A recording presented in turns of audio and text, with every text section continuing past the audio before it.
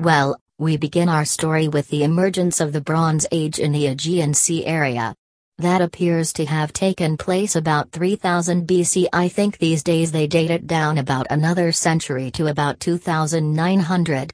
Precision is impossible, don't worry about that.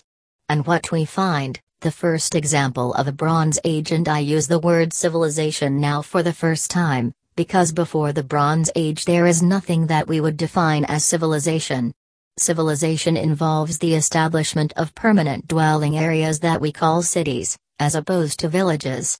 Agricultural villages will have existed all over the place in the Late Stone Age, in the Neolithic period, as it is known.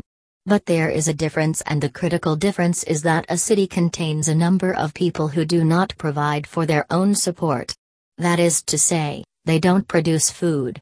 They need to acquire it from somebody else.